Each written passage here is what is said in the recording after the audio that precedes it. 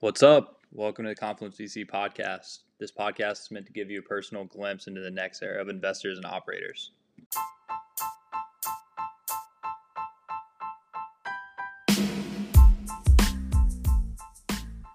This week we had on Nandu Anilal of Canaan Partners. Canaan is an early stage fund that has a portfolio that speaks for itself. Within his role, Nandu focuses on enterprise technology companies, and in his free time he shares a lot of his lessons and learnings through writing. In this talk, we discuss the process of learnings as a VC, the rise of data-driven companies, themes worth monitoring within data infrastructure, and preempting rounds and escaping the competitive fundraising process. When you need mealtime inspiration, it's worth shopping Kroger, where you'll find over 30,000 mouth-watering choices that excite your inner foodie. And no matter what tasty choice you make, you'll enjoy our everyday low prices, plus extra ways to save, like digital coupons worth over $600 each week. You can also save up to $1 off per gallon at the pump with fuel points. More savings and more inspiring flavors make shopping Kroger worth it every time. Kroger, fresh for everyone. Fuel restrictions apply. Welcome to the Confluence VC podcast. We got one of the homies in here, a Chicago native, Nandu Anilal, one of the cooler dudes I've met in VC for sure. We were just talking about how dope Chicago is in the summers. And yeah, we're just honored to have you on here, man. To kick things off, how about you give us a quick overview of who you are, how you got here, and then maybe we'll talk a bit about Canaan, which is a phenomenal firm. Awesome. Yeah, no, that sounds great. This is gonna be fun. I'm excited. But yeah, I guess the quick background on myself, like we chatted about, I grew up just outside Chicago, stayed pretty close by for college. I went to University of Illinois. I studied engineering there. And I think all through that time, I had very little interest in tech or investing. I think I just thought like math was pretty cool, and a lot of these optimization problems, that was more or less like why I chose my major. And then pretty quickly I was like, oh, I'm going to go all in on consulting. I really like the project-based work. So that's where I ended up starting my career. I started in Chicago at a consulting firm. It was super cool, but it was like getting exposure to a bunch of different things eventually led me to be like, oh, I want to explore tech a little bit more. Obviously at that time, things like Airbnb and Uber were super popular, and I was using them. So I was like, oh, okay, it seems like something's definitely going on here. So I'd like to learn more. So after just reading a bunch of Stratechery and listening to a bunch of podcasts, I decided I'm going to go move to San Francisco. I started a new job at a company called Thumbtack in their product org. And pretty immediately I was like, okay, this is great. I definitely want to be around startups, around tech. And not too long after that, I joined Canaan at the end of 2019, where I basically focus on enterprise investing. Yo, how'd that come about? Like, how'd you meet the Canaan folks? Oh yeah, it's a super, it's a fairly underwhelming story of, I basically just cold applied. I didn't know too many people. I knew one person in venture, didn't know anyone specifically at Canaan. So I figured I used to actually spend a lot of time. I would just go through LinkedIn. I would search certain queries to find who's hiring in venture and stuff. And after doing that for a good amount of time, I just applied cold, and over time I met like a ton of the team and got really excited about it. But yeah, not a super typical where I like networked my way in. It was, I don't know that I would recommend that strategy if you really want to work in venture. Feel it. When you got your level of talent, sometimes the conversion rate's a lot higher. But cool, man. Canaan's been around since like the 80s. Y'all got over 200 exits under your belt. And like, I think y'all are at like 6 billion plus AUM now. How have y'all stayed on top for this long? Like, where are y'all at today? And what do you focus on? Give us a quick download. Yeah, sure. Yeah, the history is pretty interesting. Yeah, like you said, in 1987, they spun out of like GE's venture capital arm and have basically been independently investing since then. We're investing out of our 12th fund now and committed to like the early stage. So we'll do like seed, series A, series B. And yeah, the interesting thing is also there's certainly a lot of variety. We have a whole host of life sciences investors and then the tech team where I sit. And so I think some of the things that stick out to me is like having a broad sector focus and like a lot of resources gives us the opportunity to invest in certain things, like having a robust like marketing function that we can spread across our full team and portfolio. But then we try to balance that with having like sector specific deal teams and conversations around how do we be the best enterprise software investors versus the best consumer investors, and letting individuals have a little bit of liberty there. So I think part of that plays a role. And then I think the other thing that I think is pretty interesting is a lot of the folks at Canaan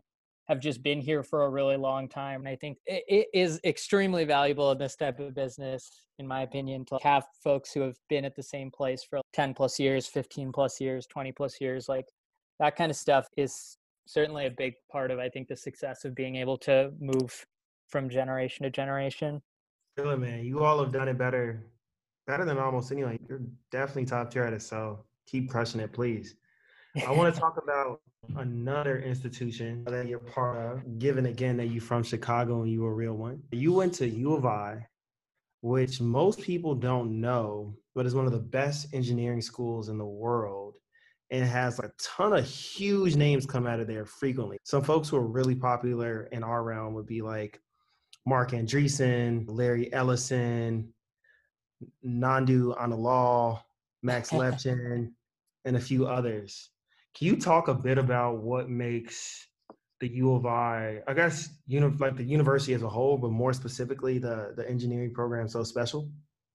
Yeah, definitely. Obviously, a lot of far smarter people than me have come out of there and done some super interesting things. I think one of the interesting things is Illinois has adapted over time and doubled down on whatever is important in the economy in the world. A lot of roots around like agriculture, innovation, and like agriculture meets engineering. And then like with the Industrial Revolution, moving more into things like mechanical engineering and doing a lot of work in that space. And like now in this kind of like digital era, the electrical engineering departments and the computer science departments have certainly got a ton of investment as well. So I think like any other business, longevity is a lot easier when you read the room and think about where to invest. So I think a lot of it is just continuing to invest in the new areas that they think are important in the future. I think it probably is more, I think a lot of people there value like research versus purely commercial applications of engineering, which is an interesting dynamic. I think it kind of comes from not being, it's not like they're right next to a New York or like a San Francisco, like a huge hub, which I think actually makes it a unique institution where it's not necessarily tied to one commercial sector, for example. Got you.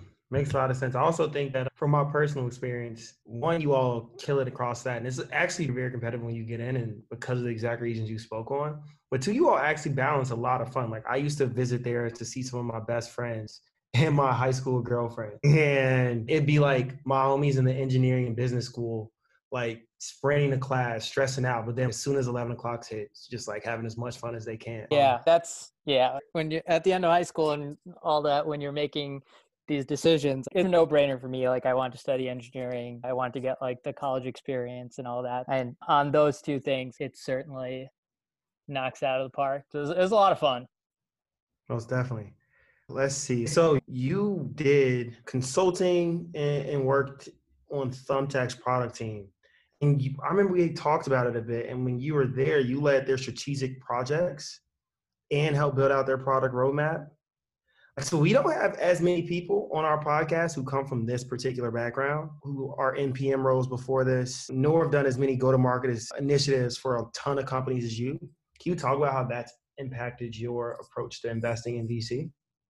Yeah, sure. Yeah. So when I started in consulting, it was very go-to-market focused. It was a lot of like building out super large sales organizations, often in like health. But I think like the thing that applies super well to tech and enterprise sales maybe is just how important it is to have a well-oiled go-to-market machine. You need to have the right types of people in the right roles, and you need to pay them on the right compensation structure. And so I think I certainly gained an appreciation of like how hard it is to like get all of those things to come together well. And so I always thought that was a super interesting place to start. But I definitely was very intentional about, I spent so much time on go-to-market in this consulting job, but I don't really spend any time with products. So when I got to Thumbtack and I was in the product org, it was very different. Software is also a very different animal. So seeing what the product development lifecycle looks like and how cross-functional all these tech companies are today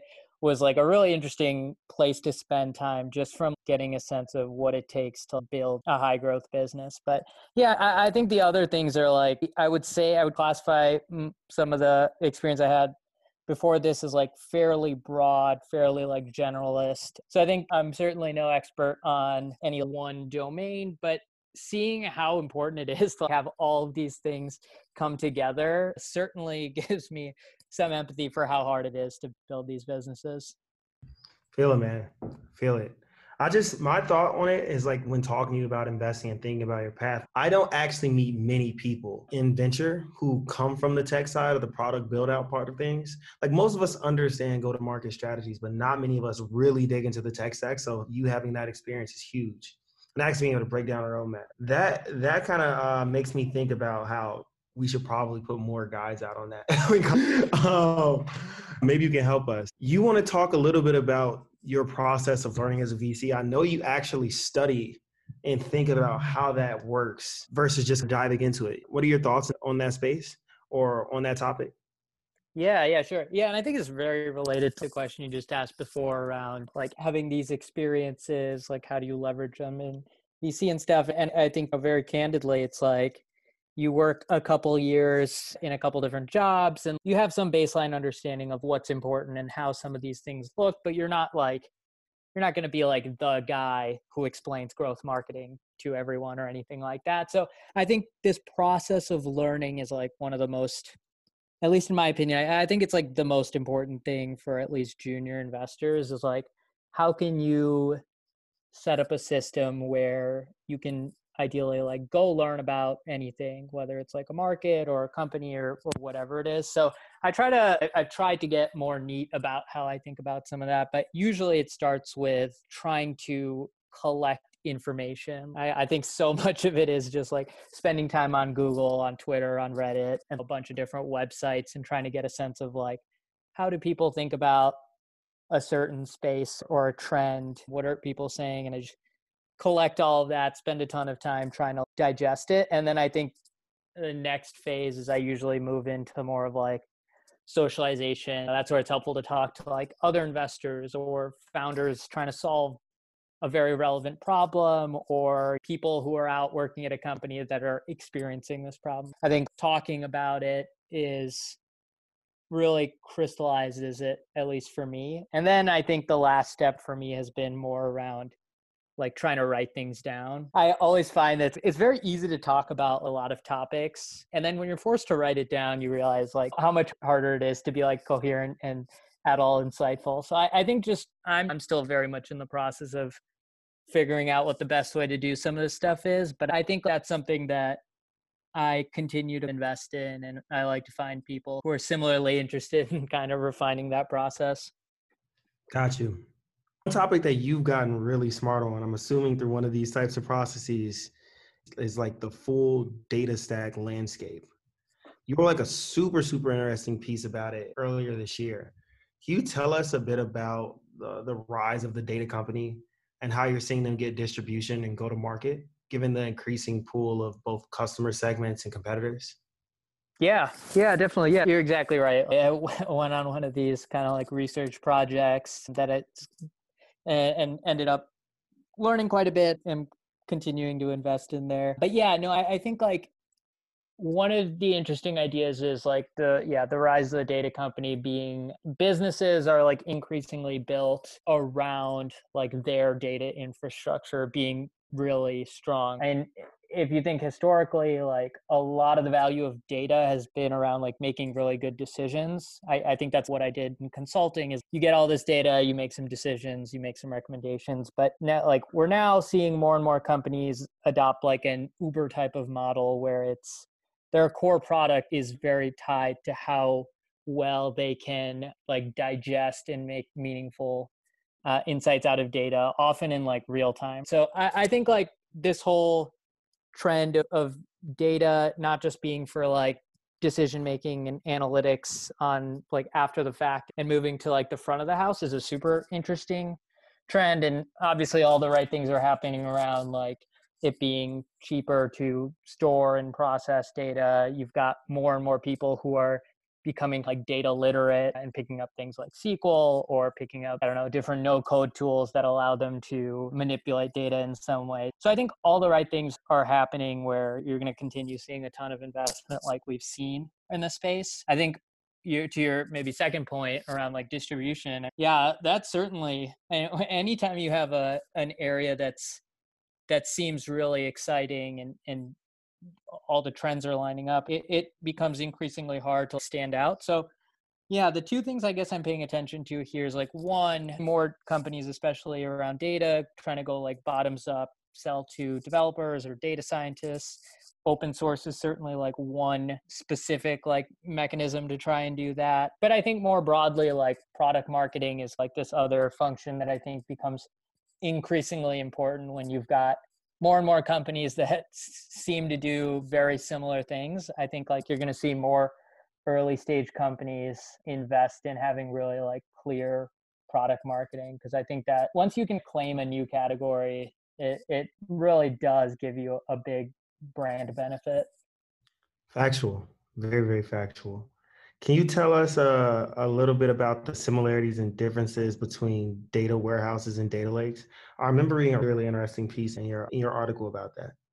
Yeah, sure. Yeah, this question, it gets more complicated like each year, just because I think both of the vendors in and around those spaces, they come up with new terms. They're both in this fight to claim that they can do everything that the other one can. But I think broadly speaking, warehouses started off being more around like structured and semi-structured data. And it's really what I had talked about around being built for like analytics and like decision making. The language you would associate with a data warehouse is very much like SQL. And so that's usually where an analyst will spend a lot of their time. That's where the Snowflakes and the BigQueries of the world play. And then I think on the other side, something like a data lake is really just about like very cheap storage that any type of data can go into. And so often I think people think of it as like a staging area, and you'll take some of the data in there and you'll toss it into a data science workflow or a separate analytics workflow. And so I think one of the most interesting things that I'm going to continue to watch is you're going to see Snowflake really pushing this idea of like why the warehouse is super important and how they're going to encroach on the data lake. And alternatively, I think you're going to have people like Databricks who are around the data lake ecosystem try to pitch to you and investors that their worldview is more interesting. And so I think that's going to be an area that gets more interesting as both those companies end up public pretty soon. Got it. I think that makes a ton of sense. There was one other piece in there that I thought was fascinating. You talked a little bit about some of the themes that you were working on within the data infrastructure piece. Can you dive into those? Just so some of our audience who either invest in that space or are new to it can understand where it should be looking. Yeah, sure. Yeah, so a couple of different pockets. One, I think like anything that is solving this pain point around like data engineering is going to be super interesting. I think if you look today, like it's one of data engineers super in demand. It's a pretty niche skill set, but if you buy the thesis that people are creating more data and everybody wants to access it, like data engineers are often the people with a specialized skill set that can like move and manipulate data in these complex systems within an org. So it's very hard to hire those people.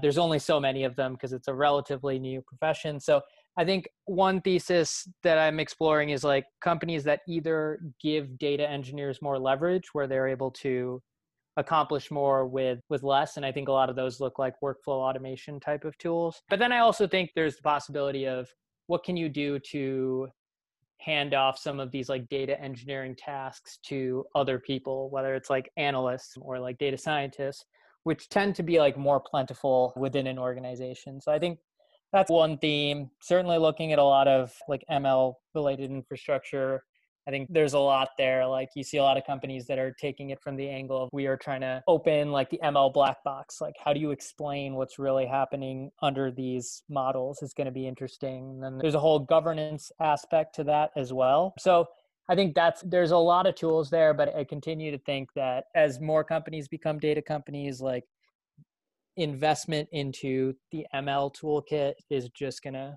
go through the roof. Yeah, I think we have no choice. It's like the obvious step that we're taking here. Yeah. Actually, I'm going to follow you offline to talk more about this at some point.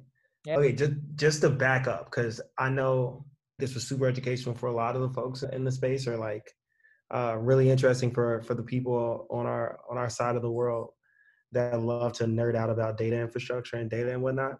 But let's change topics to something a bit more broader for our non-data infrastructure investing audience. How about we talk about the evolution of preempting rounds? What are your thoughts? Yeah, I think that's definitely something that, I haven't necessarily been in venture that long, but I think the surprising thing is even in that short period of time, it feels noticeably different today than it was, at least when I started, where I think more and more companies are, by the time we have an initial conversation with them, they've either been preempted or they know that's like right around the corner. So I think it's an interesting idea. I think it's very much a product of there's a ton of capital and certain sectors, especially coming out of COVID, are really attractive. And to some degree, like some of them they're attractive and they're consensus in the sense that everyone now knows the impact that COVID had on like e-commerce, right? So a lot of people are looking in similar places. So you see this trend of more firms trying to preempt and escape competitive fundraise processes. I think it's hard to say that's just going to go away anytime soon. I think the interesting thing is if you believe that you're going to continue to see more of these preempted rounds, I think as like an investor, it's interesting to think about how do you stay competitive, right? It sounds like you need to do more of your market diligence and maybe even company diligence, like before you actually meet a company, because I think speed has really become like a vector that you want to do really well in as a VC firm nowadays. But yeah, it's certainly like a pretty crazy idea, but I think we're seeing it in our portfolio and we see it in the companies that we chat with that more and more of them are getting preempted or running shortened processes. Agreed, man. I think just the hyper competitiveness of this space, like not even just from VCs, but also alternative investing platforms or individuals coming into the space investing. Like it just makes it where you have to move as fast as possible. Exactly. At the end of the day, this is a service business. Like who wants slow service? I think you're on point. So I've been grilling you for a long time. How about we give you a second to ask us anything you want. And then because we haven't heard from Clay yet, we let him answer first. I'll come through and then Clay will take over for our rapid fire round. Yeah, no, that sounds great. Yeah, I guess one thing that'd be interesting is, because you guys talk to a lot of junior investors and pretty like geographically diverse funds are pretty different. Is there anything that any insight you have on like the similarities between the people maybe you've had on or you've just met that would be like non-obvious, if it's like a personality trait or like a mindset? Anything jump out to you from the people you've chatted with? Clay, you got this one. Yeah, we got this same question from Sakab a couple of weeks ago. And like I was fumbling around answering it then, but I'll try now. I think if I had to narrow it down to one personality trait, it would just be very curious about the world, and the overwhelming majority of the people that we've had on have some presence online where we're able to take some of their readings or their writings and like they've clearly spent time to build out their thoughts, whether it's through Medium, Twitter, something else, just because they have so many thoughts running through their brain because they're curious about other things. So I think that makes it easier for us to identify who would be interesting to talk to because we have proof of work. There's probably a lot of other personality traits that could describe a good portion of the people we've had on, but I think curiosity is the one that comes top of mind for me. What about you, Tyler? Honestly, I would say a lot of the same things. I think that one thing that we've noticed and I can't really put my finger on it, is that if we look at our intro page, which I did this retroactively, and like how they present themselves, or maybe it's the funds they're at, or their paths, or how they build out their brands, you actually see like a correlation between the people we naturally picked or that were recommended to us like in closed conversations to like how those people react or how people react to them when they come into our Slack channel. And then I took that a step further and just started to look at their like LinkedIn, Twitters, etc. I think it really just comes down to them having not even explosive personalities, but like a willingness to put themselves and their curiosity in front of the world. So maybe it's just like Nike mentality, like a just mentality or something like that. I think that's something that's non-obvious to people, that if you just take a moment to like be thoughtful in how you present yourself, or just say screw it and put out what you're thinking about. Very similar as to you, Nandu. Like that data piece was phenomenal. Or even the fact that you got in a venture just by applying. I think that those things go a lot farther. And the kind of people who are willing to jump off a cliff tend to, at least in terms of branding and taking steps ahead at earlier ages in life, tend to win in the tech and VC ecosystem. Yeah, it's super interesting you say that. I think so much of it is in venture. You've got these super long feedback loops, and firms they're not like consulting firms or like banks where you have these huge classes. So there isn't a status quo on like how to do things, and there isn't necessarily like best practice on a lot of stuff. So it makes sense that a lot of it is just like doing something, like thinking this is what you should do and then doing it. Maybe it works and maybe it doesn't, but certainly feels like it makes sense to me. Yeah, our whole thing here is that everyone in Confluence was technically in the dark. And our whole thesis is let's bring them all together, give them all the resources, let them have a place to kick it. And I think the people who were trying to find their way out of the dark prior to being in Confluence are the ones who are taking W's. Because unfortunately, this is a highly fragmented space. And it is a pretty isolated and oftentimes lonely space where, you know, unless you've been in the game as long as a Canaan partner, you don't know if you're winning. And even if you have won a few times, you don't know if it's luck. So people want to actually hear your thoughts just to make sure that they're also thinking about things the right way. I guess with that, do you have any other questions? I got a quick one would be, and maybe someone's already asked this one, but what are your guys' favorite podcasts? Just in general, the ones we've hosted. Oh, no, like the ones you listen to. I listen to Invest Like the Best pretty religiously. Yeah. I think the quality of guests there and just the quality of questions he asks as well. I think that's tough to beat. That's super high on my list. I'm trying to think other ones that are like recurring for me. Honestly, I feel like I binge on that more than anything else. Tyler, what about you? Yeah, for me, like I actually I try my best not to listen to other podcasts that much in my space, because like I'm monitoring our Slack channel, all these Slack channels. I'm doing these clubhouses now. Like, of course, I used to be obsessed with the ones you spoke on, the 20-minute VCs of the world, the global startup community, or whatever that one's called. Notations was great. Obviously, I've listened to some Andreessen things and whatnot. Matt Snow's great. Harlem's great. But the truth is, I listen to like completely different stuff. Like I listen to stuff about life. Like my friend Bianca Vivian, who I actually worked at Morgan Stanley with, she has a podcast about generational anxiety and overcoming truths and realizing things within yourself. I listen to these ones where there's like The Moth, where people just come in and tell stories. Yeah. And I love those things. Or Tyler Burton, who I believe was Kunta Kinte in Roots. Like he just reads like these really magnificent fictional books. Like that's what I like to use podcasts for, because sometimes movies are overwhelming and podcasts are a way I can just get in my own head and escape. That's awesome. Yeah. If you're looking for one that's like more venture related that I think is flying under the radar, there's one that I started listening to recently called Capital Allocators, which is pretty cool. It's not just venture guys, like private equity, growth equity guys as well, or just traditional money managers. They have some interesting guests on there and they ask some pretty cool questions. Awesome. Yeah. I'm going to check it out. If Nandu or anyone listening, if you all know any like long-term holding period value investors, who actually have a track record who are doing podcasts. I would love to get in tune with them, especially ones who are on the younger side of things, who work for elite institutions so they can have the skill set plus like actually see where the world's going versus just come outdated. I would love to listen to what they've got going on.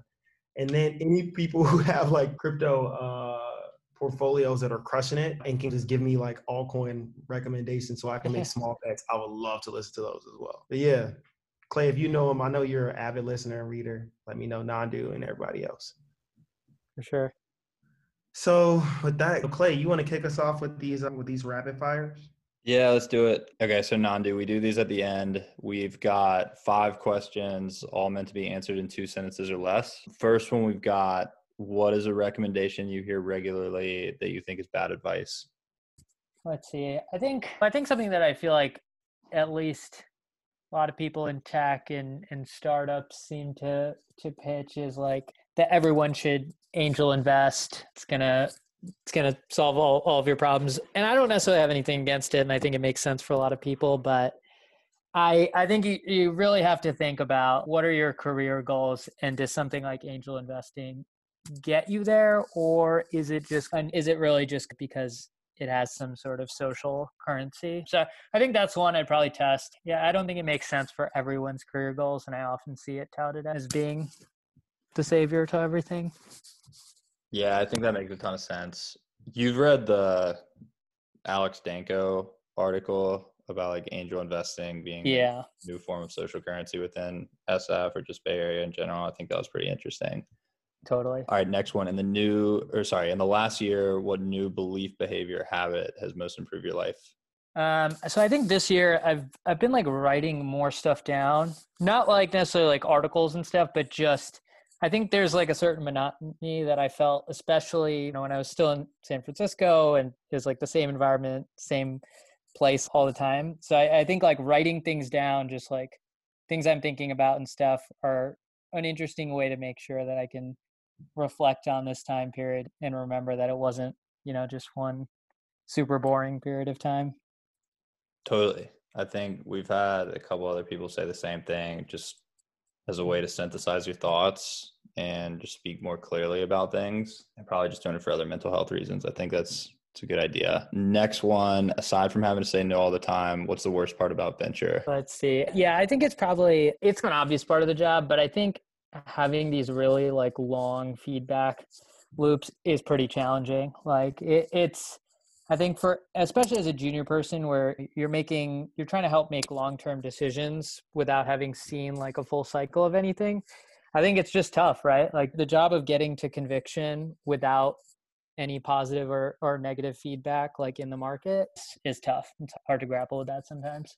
Yeah, couldn't agree more. And it's like the catch-22. It's you want to build a brand for yourself so that more people refer you or refer other founders to you.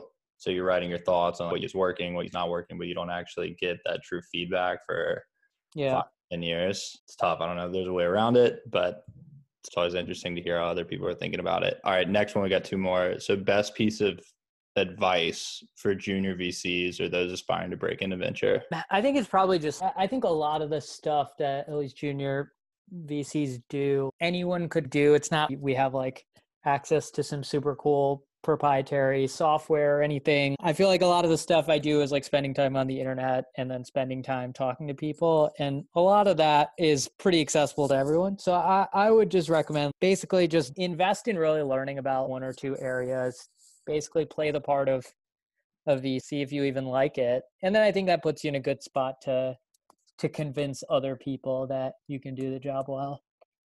Yeah. Depth over breadth, contrary to popular belief. All right, last one. Who's a mentor of yours that you'd want to give credit to?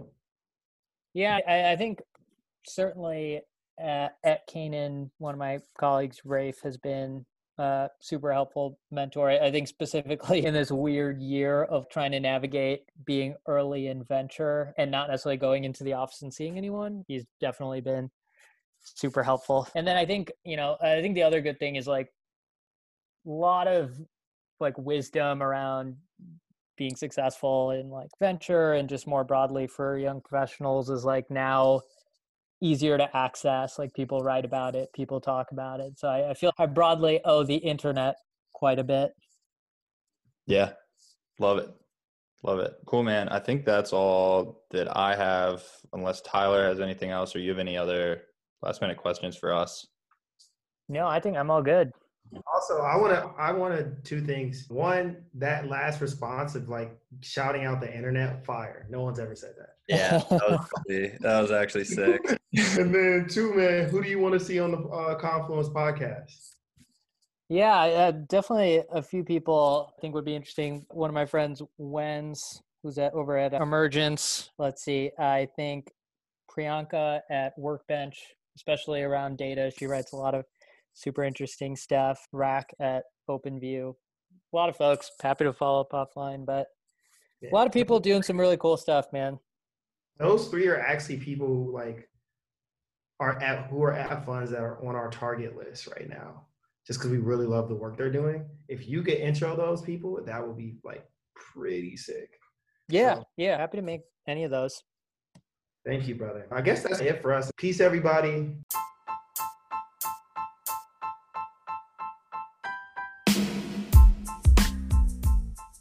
Huge thanks again to Nandu for coming on this week. We hope that each of you were able to pick up something valuable from this talk. If you're looking to get in touch with Nandu, we've linked his social info along with his blog, Substack, within the description below. For Confluence members, you can access his contact info within the directory. For next steps, if you're an investor and have not already signed up to join, we encourage you to check out our website at www.confluence.vc to submit your info to become a member. If you have any feedback for us, please feel free to reach out directly either to Tyler at gpv.com or myself at clay@bunkercapital.com. Hope to hear from you all soon.